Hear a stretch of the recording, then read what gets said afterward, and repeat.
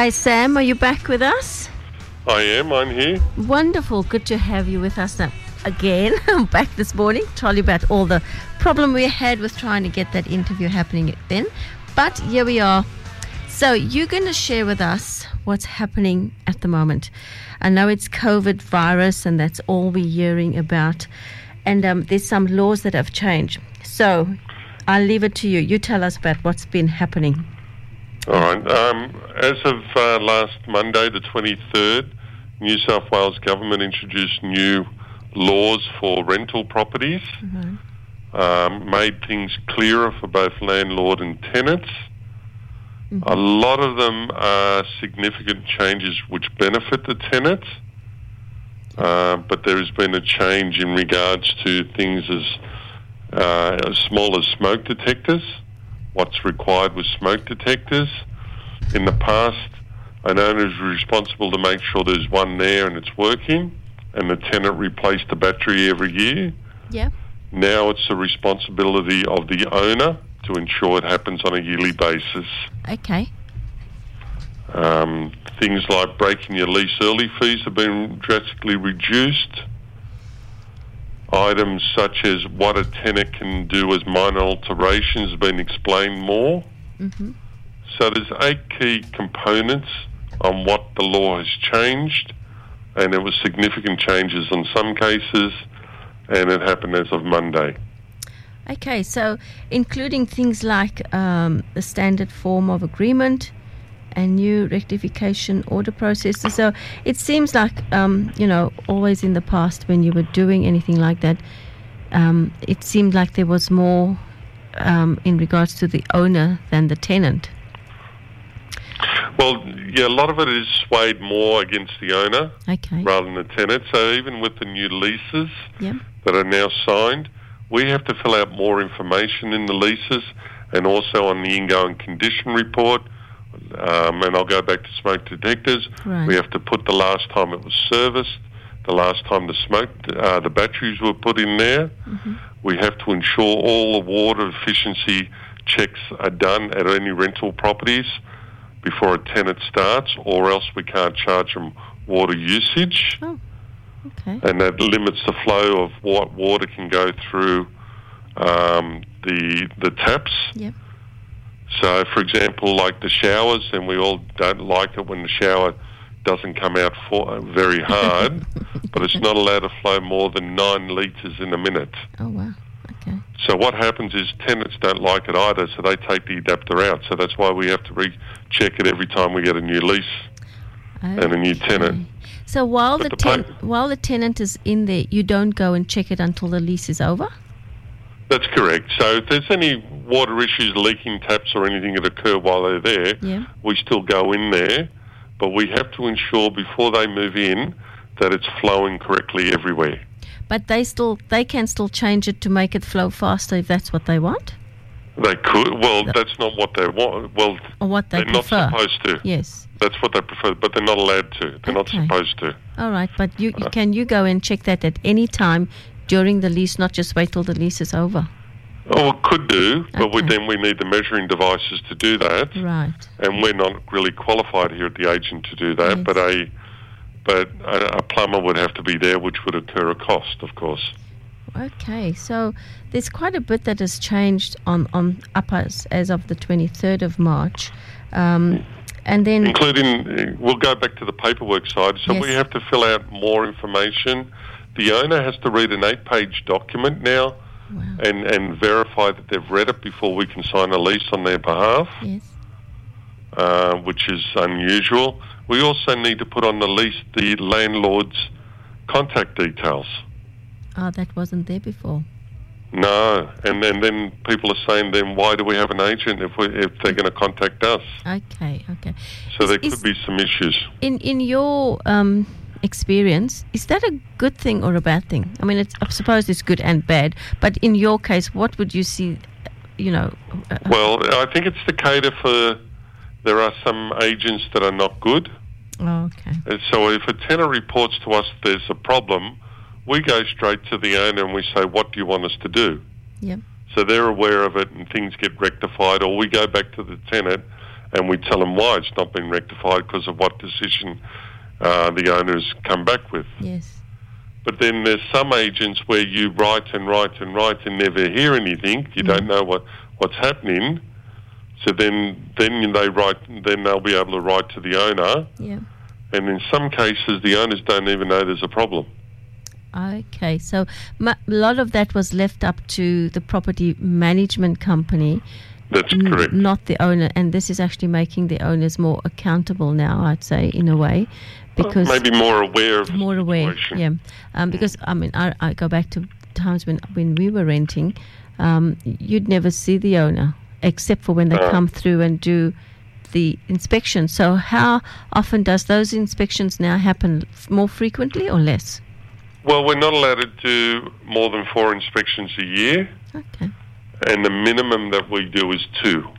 Right. So it depends on the owner. If they want us to go 4 times a year, we will. Mm-hmm. But it depends on the area. It's such a family area around here, and they're staying longer and longer in properties. Yes, yeah. You watch your kids grow up, and you know what the place is going to be like anyway. Yes. So we find every 6 months is enough. Okay. Just on another note there, it's that tenants are now to be advised for use of manufacture or cultivation of prohibited drugs or plants, everything that's been in that place before that.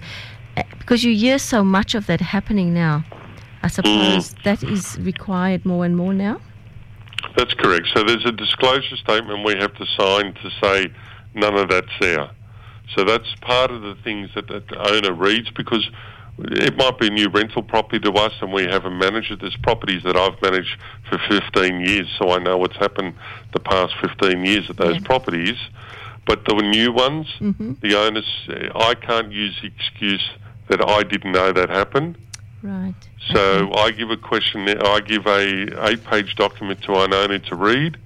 They come back to me and say, Sam, I've read it all. Yes, that's all fine. Yeah. And I sign off. If not, I'm supposed to tell them if there's been, say, illegal drugs grown in the property, or there's been a crime that's affected a death or something at the property over the last, say, 5 years, and I have to tell the incoming tenant of all that. Okay. Could you see that as a negative in leasing properties more frequently or not?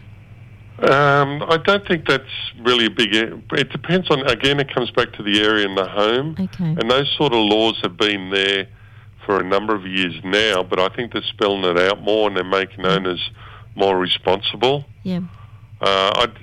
There's other factors that will stop a property being rented, and the virus is one thing, and the amount of places that we're building at the moment is another problem. Right. So that's the more reasons why it's not renting rather than something happened in a house.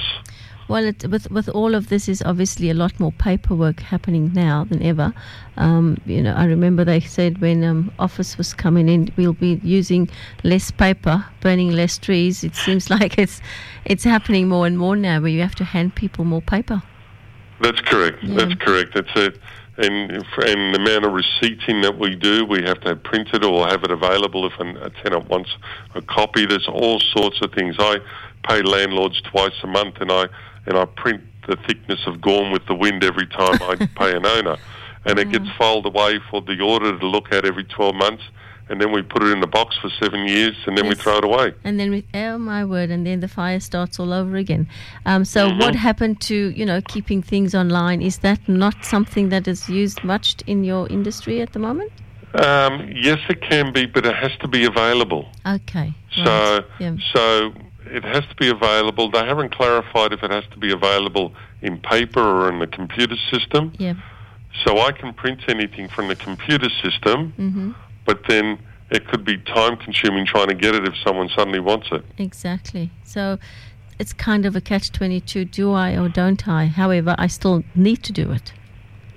That's correct. All right. So that's what happened up until from commencing the 23rd of March. And then we move along a few days and the virus, the COVID-19 virus, takes effect. How has that changed your industry or what you're doing or can't do now? Right. Last week, we introduced here at our own company, at Cherrybrook Real Estate, that we would stop doing open homes. Right. only because that you have a lot of people come through at once, Yeah. and people get close to each other. So we decided that we'll only show properties by appointment only. Okay. Since then, last night the Prime Minister announced that all open homes have been cancelled. Oh. We're not allowed to do open homes anymore. Okay. Further to that, he's now said that you're not allowed to do auctions anymore. Okay. Again, there's a whole lot of group of people get together for an auction. Yes. I suppose the option for a real estate agent in those cases is to have auction by tender or a silent auction, but you can't group people together to do auctions or open homes anymore. Okay, because we need to do hashtag social distance now, so not everybody's going to, arms stretched out, 1.5 meters, and other than that, you have to mark it with X's to make sure people are all separated, standing far apart. That's correct. Which is going to take an auction longer. That's correct. We also introduced this week that we're going to stop all periodic inspections. So our regular inspections that we do at properties, not just because we're frightened for ourselves, but people don't really want people coming through the door, including the Prime Minister. Absolutely. Going through other people's places where we're healthy, but the more restriction we have, the better. Yeah. And all our tenants and owners are comfortable with that suggestion. Well, it's a total life-changing thing at the moment, and it's not a lifelong thing. And we certainly need to make sure that we do take the responsible action to make it stop sooner than later. And, as things have happened, as we've seen on the weekend with Bondi Beach, and that has just opened the eyes and to so many things that can happen. So I suppose with you taking the choices not to do that, and of course now the Prime Minister has emphasised that even a little further, and that's all about keeping us safe, and that we can stop the virus going too far, too quickly, and we can then get back to normal life sooner than later. Well, we hope so. And then the New South Wales government this morning announced in regards to people that fall in rental arrears, what we can do and what we can't do. Okay. She actually put a big blanket over it but didn't explain the intricate parts of it, so we're still waiting for what that means. Yeah. But then if you rent out commercial properties and someone falls behind because they've had to close up, it's not as if they're going to be able to rent it to anyone else. Yeah. Restaurants, cafes, and abundance of them. What do you do with them? Oh my word! So this is just the beginning of it all, and as it rolls out, we just don't know what things will certainly come to light as it comes, and it's people being affected personally. It's not even about the company; it's a one-on-one basis where people are affected. Level. It'll also compound. So, for example, if a tenant doesn't pay me rent, then I get the water bills and the rate notices and anything else. Yeah. Will Sydney Water then go to the property and disconnect the water because the bill hasn't been paid? Wow. Now, the owner doesn't have bottomless pocket like some people may think. Yes. They've got mortgages and they've got payments themselves. Yeah. What will happen to the creditors? Will they be softer in their attitude? Will Sydney Water stop disconnecting water? I mean, even for yourself, Sam, in your business, how much can everybody take? It's pressure, the word stress. People can become mentally affected, physically affected by all of this, and it does have then. While we're looking at the COVID virus as a health threat, there are other health threats that can come out of this because.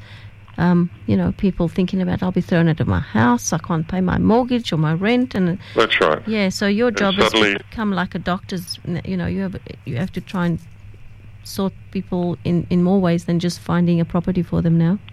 That's correct. So when someone falls in arrears, they normally get a letter, then they get a call from me, and we try to work things out. But people, being people, don't like to be told they have a financial problems and how can we work it out. Yeah. They'd like to shut themselves off and try to work things out themselves, but they can't. They need help. And the best advice I'd give is tell the truth, let them know when you're in trouble, and try to work out a plan. Right. I don't think the owner wants to get rid of them, but if we can work out a plan, Yes. then we can work together. But you have to work it out with someone. You can't hide not just your rent, but also for the electricity provider and the gas provider and everyone else. Well, Sam, you certainly have a bigger job on your hands now than you did probably a month ago, and like so many of us do as well. Thank you for your very, very, very valuable information that you've shared with us this morning, and I'm sure there are many listeners that are going, oh my word, I did not know that. So maybe, in a few weeks' time we'll come back to you and see how things have changed or if they've got better, and I do hope they do get better in many ways. And for yourself too, managing all of your properties. And thank you for, I suppose I can talk on both the tenant and the owner, that you are so personable in what you do and the way you approach things, and making sure that everybody is happy at the end of the day and being the negotiator. Yeah. Thank you. So yourself, you're welcome to come back any time. And any of your listeners, if they've got concerns, even though I might know them, it's just a phone call and I can help them as well. Lovely. Thank you. And we will, you are a wonderful sponsor of the station, and we're always putting your phone number out. But Sam's number is 99809 860, and he'll take your call anytime. No, not while he's sleeping. Give him time even to just rest. to give advice. They just want advice and reassurance, and they don't have to know me or tell me who they are, and I can help them. Lovely. Thank you, Sam. Have a lovely day, and thanks for your information. Thanks, Gillian. Speak soon. Bye now. Bye.